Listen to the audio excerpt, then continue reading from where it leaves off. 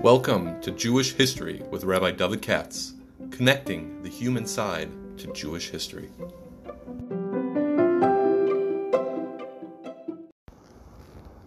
For sponsorship opportunities or to support this podcast, please visit our donate page at www.support.rabbidavidkatz.com. Hi, it's Sunday afternoon, and I was debating with myself whether to do this, and if I do it, how to classify it, because this is really something I plan to do at my house on Purim, or at least as part of a Varta. What I do every year is I try to finish the Gemara Megillah, which I've done, and put together what they call a Zeni Dvar Torah, which goes over many pages, and always look for a different angle, and I'm afraid some people who are going to be there are going to listen to this, but all right, I'll do it anyway to get it out there. Especially, and I'm going to classify this as tefillah.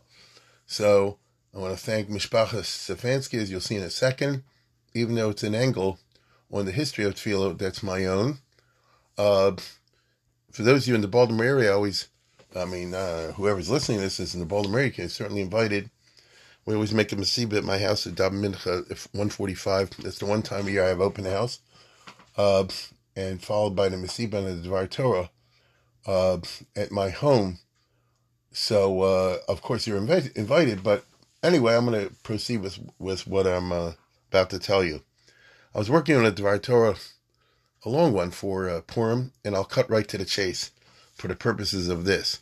So once again, I want to thank Mishpachas Stefanski.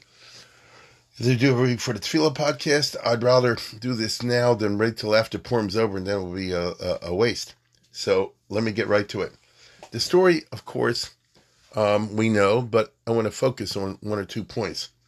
And that is that when push comes to shove, when they find out that the decree has been issued by Haman, as everybody knows the story, so Mordechai and Esther freak out. And what does Queen Esther say? She tells Mordechai, Lech kenosis kol Yehudim, v'tumo olai, v'al tochel v'atish l'shlosh yamim, gam aniv narasai osam kein b'chein avol amach, shel gaz kasher avadati avadati. That's basically the plan. So Queen Esther says to Mordechai, as I think we know the story, Lech kenosis kol Yehudim, go and gather the Jews, which the Gemara says he had to cross a river to go gather the Jews together and lead a prayer session and a fasting session. This was... The decree was issued the day before Erev Pesach, in other words, the day of the Benikas Chametz. And then they say you should fast for 3 days. That would be Erev Pesach, then the first day of Pesach and the second day of Pesach. That's how they say the story is. So look at Rashi and the Gemara and all that. So they're going to fast on the Erev Pesach, Pesach, and second day of Pesach. You and I know the story, but on the second day of Pesach, which in Israel would be the first day of Chol Moed, but they were in Chutz La'aretz, so the second day of Pesach, that's when Haman was killed. Okay? Check it out. So, that's amazing. What happened? She says, go cross the river and assemble the Jews. Many Mefarshim, especially Eibeshitz and others, have always made the point that Mordechai did not live with the Jewish community. He lived as a loner. Mordechai Yehudi, the Medrash says Mordechai HaYechidi. For whatever reason, he didn't live in Shushan, but he lived in Shushan Abira. As many have pointed out, and now modern archaeology, demonstrates this. You can get the Landy book. I think Feldheim put it out. You can see diagrams if that's what turns you on. And the way it used to work in Shushan was that there's the city of Shushan on the one hand, and then there's a river or a moat. And then there's the imperial city where the emperor, where the king lives, with his harem and his government officers and all that business. Like you have in Peking, in Beijing with the Forbidden City and all that. Very common in Oriental countries that there's a separate compound for the royals. The Jewish community wasn't there, and Mordechai, therefore, was pretty much by himself. Asher Golam Yatzmo is not only in the sense that, originally he exiled himself to Bavel. Of course, now you're in Shushan. As the Gemara indicates, but Golam Yatzmo, I think, means he was that kind of a person. Why? There's a reason behind it, but I'm saving that for Purim. Now, so he lived by himself. Remember, there was no, you could, at the time I'm talking about, there was no such thing as Tefillah B'tzibur. And so it's possible at that time for somebody to live away from a Jewish community. Today, you wouldn't imagine a from person could live not within walking distance of a shul if he can avoid it. If it's possible to have a situation where you live in a Jewish neighborhood and you live near a shul, where are you going to go to daven? Who would live if they have a choice in a place where there's no other, minyan? But at that time, there was no such thing as Tefillah B'tzibur. And therefore, Mordechai, if he wished to, could live by himself.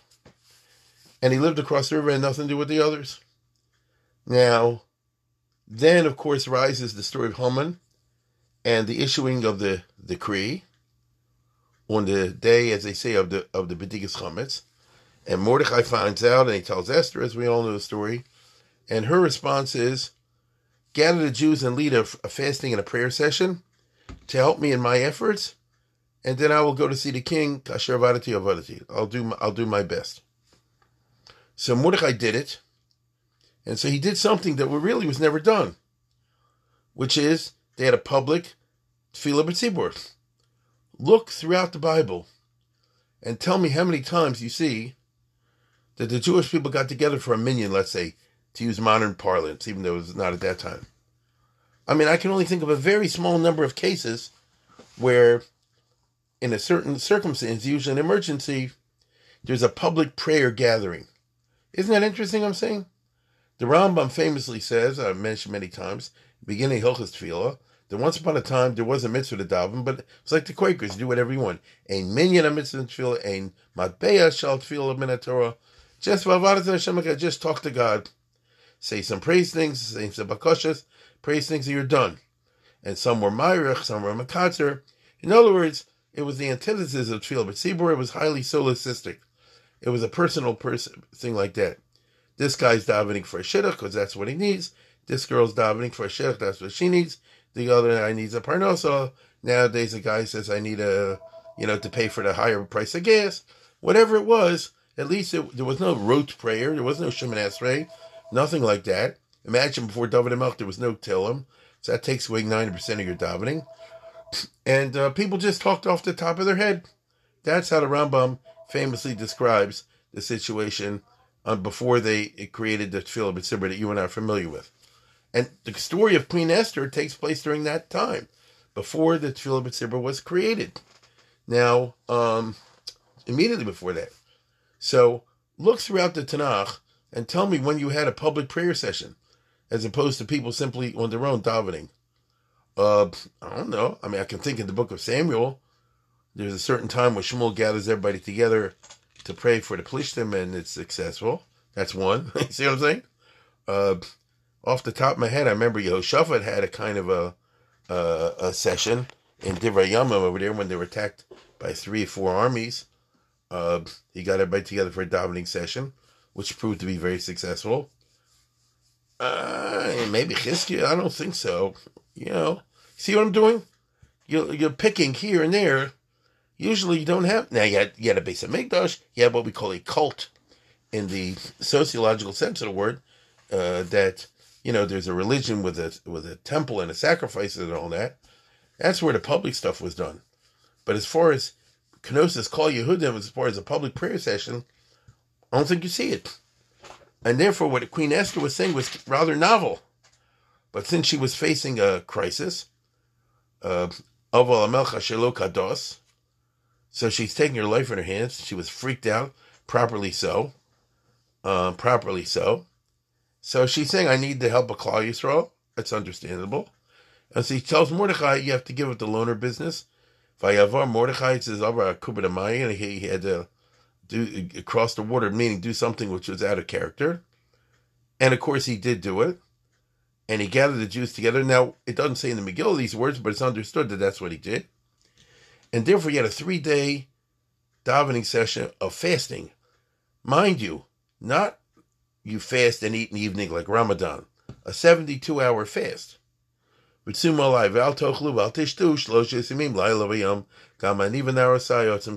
it says. So it's a 72-hour fast. On the other hand, you're facing a Holocaust. Because they found out what the king was ordering, and that there's going to be a general massacre of all the Jews. Tafenoshim in Arvizaken, Biyom Echad. So Mamush were facing a Hitler. So that focuses the mind, as the Chazal say, Gadol Hasar Satabas, Yosim Memches Naviim. They scared the heck out of them, understandably, and consequently they davened their head off. So you had two things happening: a very serious prayer, because everybody was personally affected, but also a prayer b'tzibur. Okay, there's a koich of a tzibur. So Queen Esther, I don't know if she, it's not possible to tell, but it sounds like she understood there's a koich of a tefillah b'tzibur per se.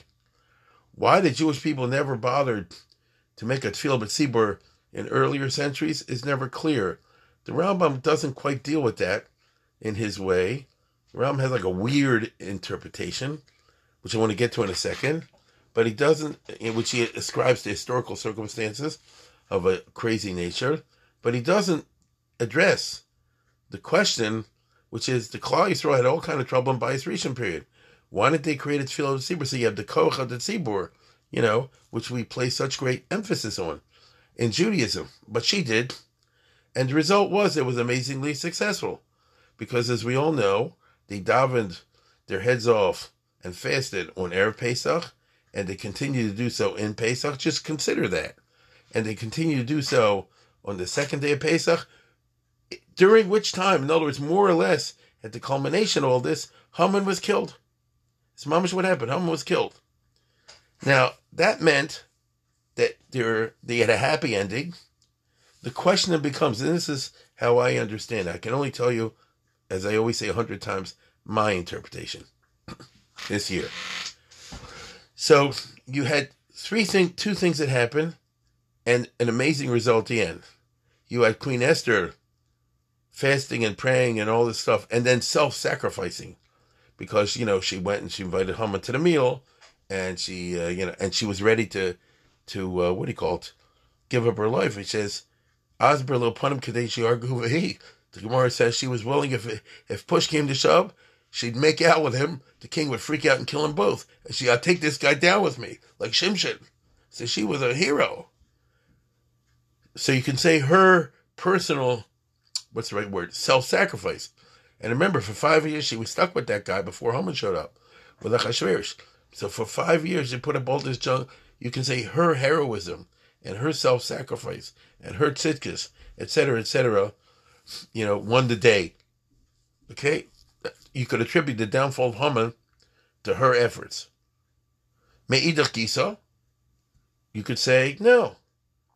The fact that you got a tefillah b'tzibur, in other words, the efforts of Mordechai, the davening, the fasting, which was with the kavanah and bechia, and they were, like I said before, they were chayecha tluin l'cha meneged. They were scared out of their minds, so they davened their heads off.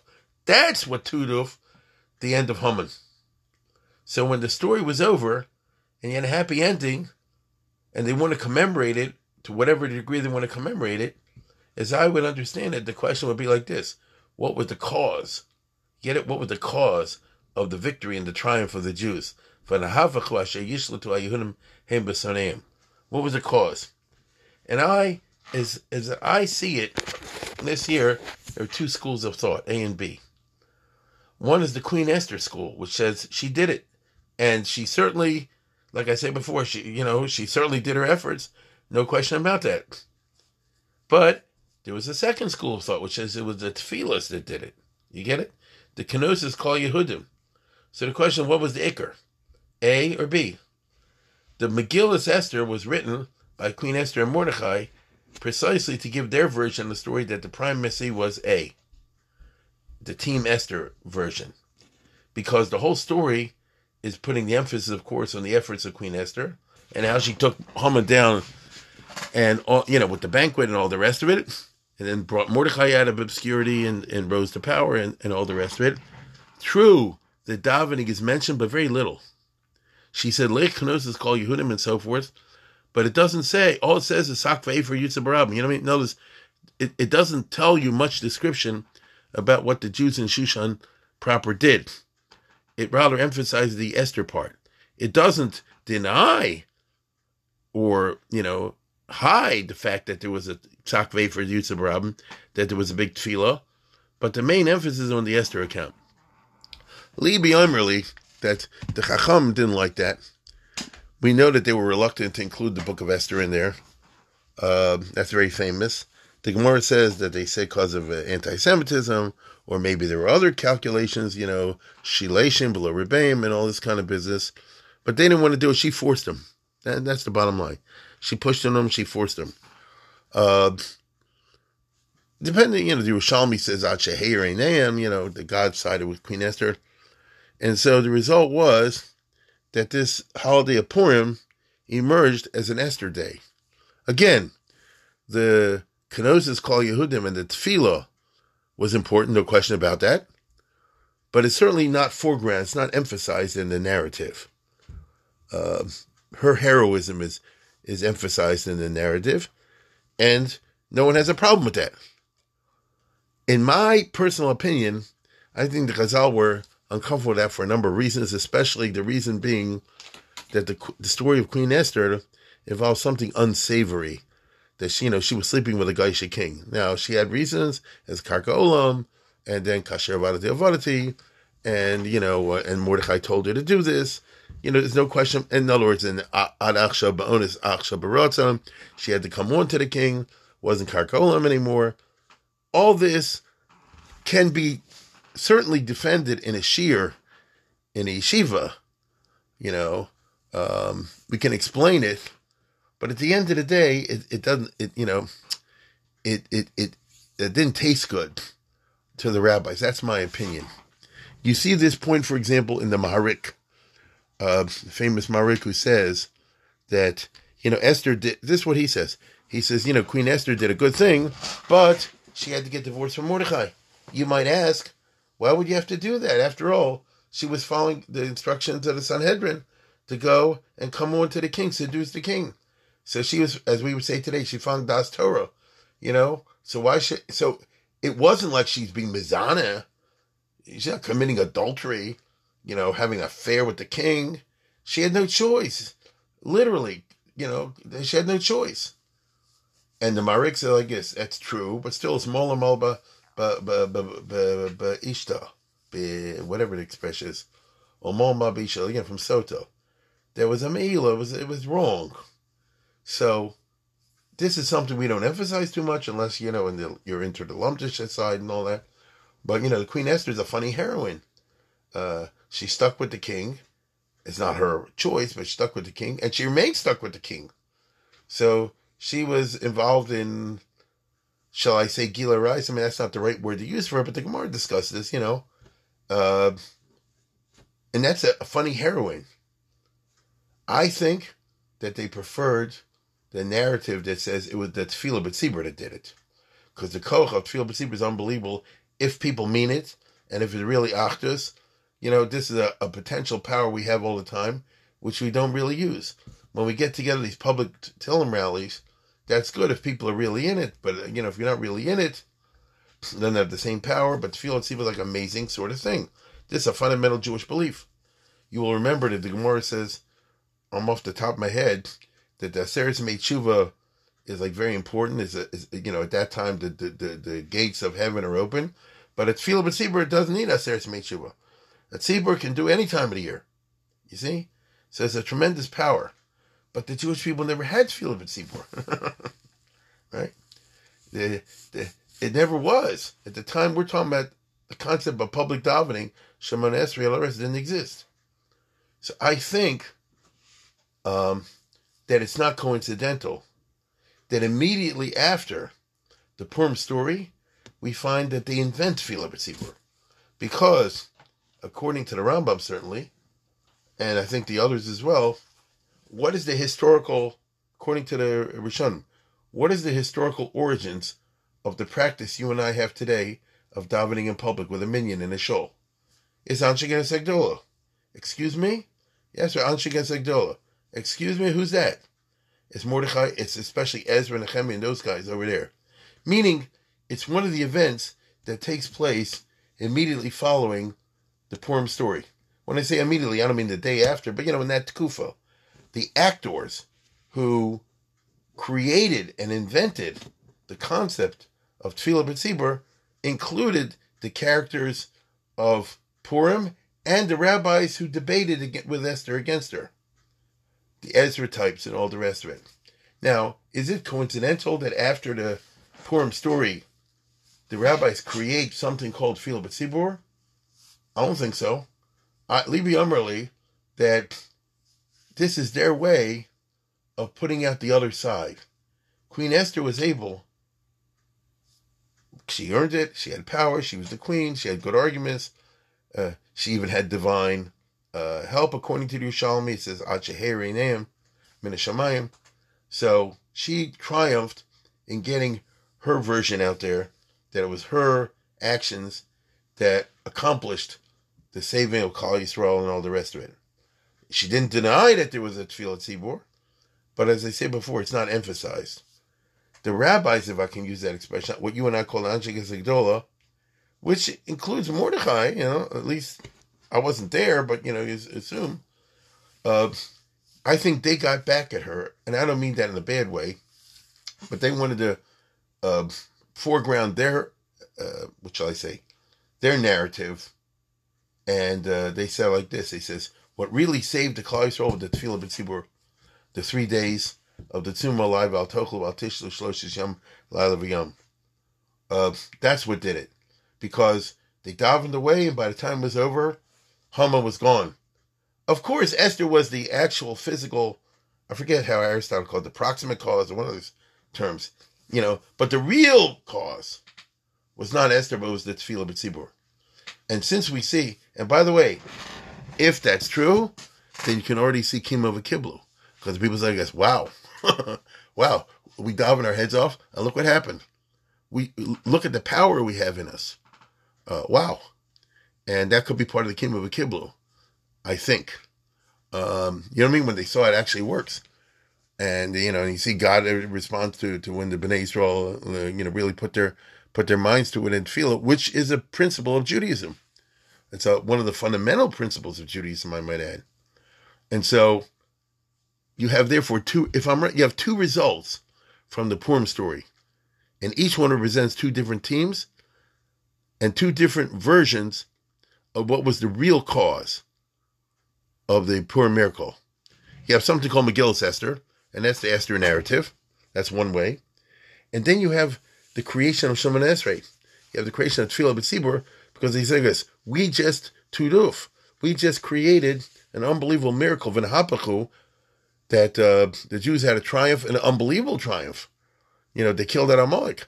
I mean, the whole story, obviously. This unbelievable triumph because of the 3 days of davening from a whole tzibur. Because Lech Knossos Kol Yehudim. You get a whole tzibur, and it wasn't a whole empire, obviously, it was just a city, but nevertheless, a tzibur that lives in a whole city, if it's everybody, that means, by the way, that they got all the Jews, like the Ketores. Believe me, there were plenty of Jews in Shushan, had to be, that weren't that were involved in this and that and the other. There were idiots, there were prostitutes, the whole business. That's how Jewish communities always are. But everybody got together, and it's like B'Shiva Shamayla Onomatin Lispala Varionim.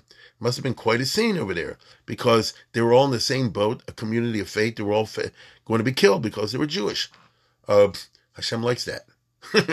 That's a principle of Judaism, like the Mesilas Yesharim that I mentioned many times. Like the Ketores. And if you get everybody together like that, it has a tremendous power. And in order to capitalize on this, they said, well, let's make this a permanent part of Judaism. A permanent part of Judaism. And that there's your creation of Tefillah B'Tzibur. Now the Rambam says, this because at the time of Ezra, that you started to have children of kind of mixed marriages, or the mothers, let's put it this way, converted, but it was kacha, and the children couldn't speak Hebrew anymore. That's they were inarticulate, and people stopped praying. Look, the Rambam is the Rambam. I get it. Kim Shagol Yisrael b'Mei Nebuchadnezzar Nisar b'Paras v'Yavim v'Shara Umas. So he talks about Persia, V'nodul bonim artzes hagoyim, v'yosa bonim nizbalbelos sfasam. And he says the children grow up in mixed marriages and they couldn't speak a language. Sfas kol echa v'echa moreves milshonos harbe. And therefore, it was like the refugees used to come here after the Second World War. They couldn't speak. They weren't articulate in any single language. They spoke a jargon, a mixture of different languages, and that prevents you from being able to express yourself. And he quotes a pasuk, "B'neim chatzi medaber ashdodis, v'enim mekirin ledaber Yehudis, l'shon am ba'am." Look, it's a Rambam, so I acknowledge that. It's a funny way of reading the pasuk. It's not really what the pasuk seems to mean to the average person, when you generally read it. And the whole thing's a little bit weird because you're telling me it's a matter of aesthetics. They couldn't speak Hebrew well, and this only applied to the Jews in Eretz Yisrael, not in Chutz La'aretz. But look, maybe I'm wrong. The Rambam knows more than me, but I can only tell you. Everybody asks the question, where do you get this from? Where does the Rambam has no makor for this? So something he seems to have gotten on his own, unless there's some medrash that we don't know about. Sometimes you have Rambams like that. There is some source that we haven't discovered. As far as I'm aware, this is something he made up. Meaning, looking at the past, this is how he put it together. I am suggesting, because it's the week of Purim, a different scenario. And it's the one that I just laid out for you. And it's a reaction to the Purim miracle, which must have been a gigantic event in the period that you and I call the Anshe Hasegdola. Because these guys lived in Eretz Yisrael. They included, according to tradition, Mordechai. They definitely include Ezra, Nehemiah, and those types of people. And, how could the story of the near Holocaust that was averted by a series of events which included public prayer, and after that they institutionalized public prayer, how can those two things just be coincidental? I think it's got to be, in this particular case, even though we usually regard it as a logical fallacy, to me, post hoc ergo propter hoc. If it happened afterwards, I think it's a result of that. And so, if what I'm saying is true, then the story of Purim is a major event in the history of public prayer and liturgical prayer in a rote form, meaning in the form of a fixed text, and is therefore a major event in Jewish history. So Purim has 1,000 faces, obviously. I'm suggesting one of them, and if I'm right, and I think I am, otherwise I wouldn't say it, then you and I, let's put it this way, we have Purim every day, because we have davening and brachos all the time. And so instead of Purim being a one-day holiday, remember the Queen Esther story, that's a one day a year, you have the other effect, which is every day of the year. You understand? Maybe, this might be why they say that Purim will never go away, meaning it's not, the Zichron Yosem Mazaram, the Rambam, I think you know this, the Rambam famously says, he quotes from the Yerushalmi, really, that, Purim is a permanent holiday, Zichron Lo Yosem Mizarim, and all that kind of language, right? And it's funny that the Rambam, I won't say it's funny, but it's interesting that the Rambam takes the trouble to quote that particular Agadah, okay? And, he makes a point of it in Hilchis.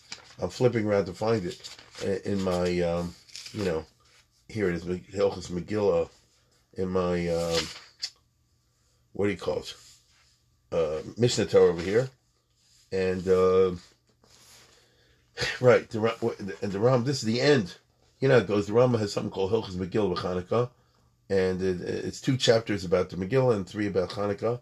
And at the end of in Perek Beis Siman Yud Ches, at the end of the laws of Purim, he says, Kol Sifrei Anavim B'chol Ksubim Asidim Lebatel Mimoseh Mashiach Chutz Mi Megillas Esther. The Megillas Esther, we go on, Hari Kayem Chamisha Chum Shetorah Emtem Liolam. Maybe it's because, I'm not sure the Lashon and the Yerushalmi is like the way the Rambam says it, but maybe it's because Purim generated not only Kim but Kibbul, but Tefillah B'tzibur.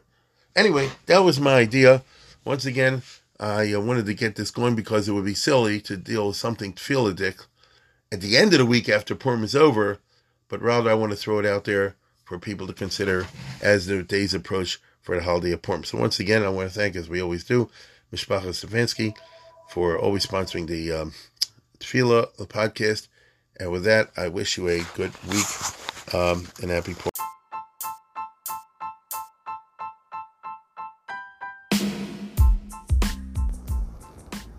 For sponsorship opportunities or to support this podcast, please visit our donate page at www.support.rabbidavidkatz.com.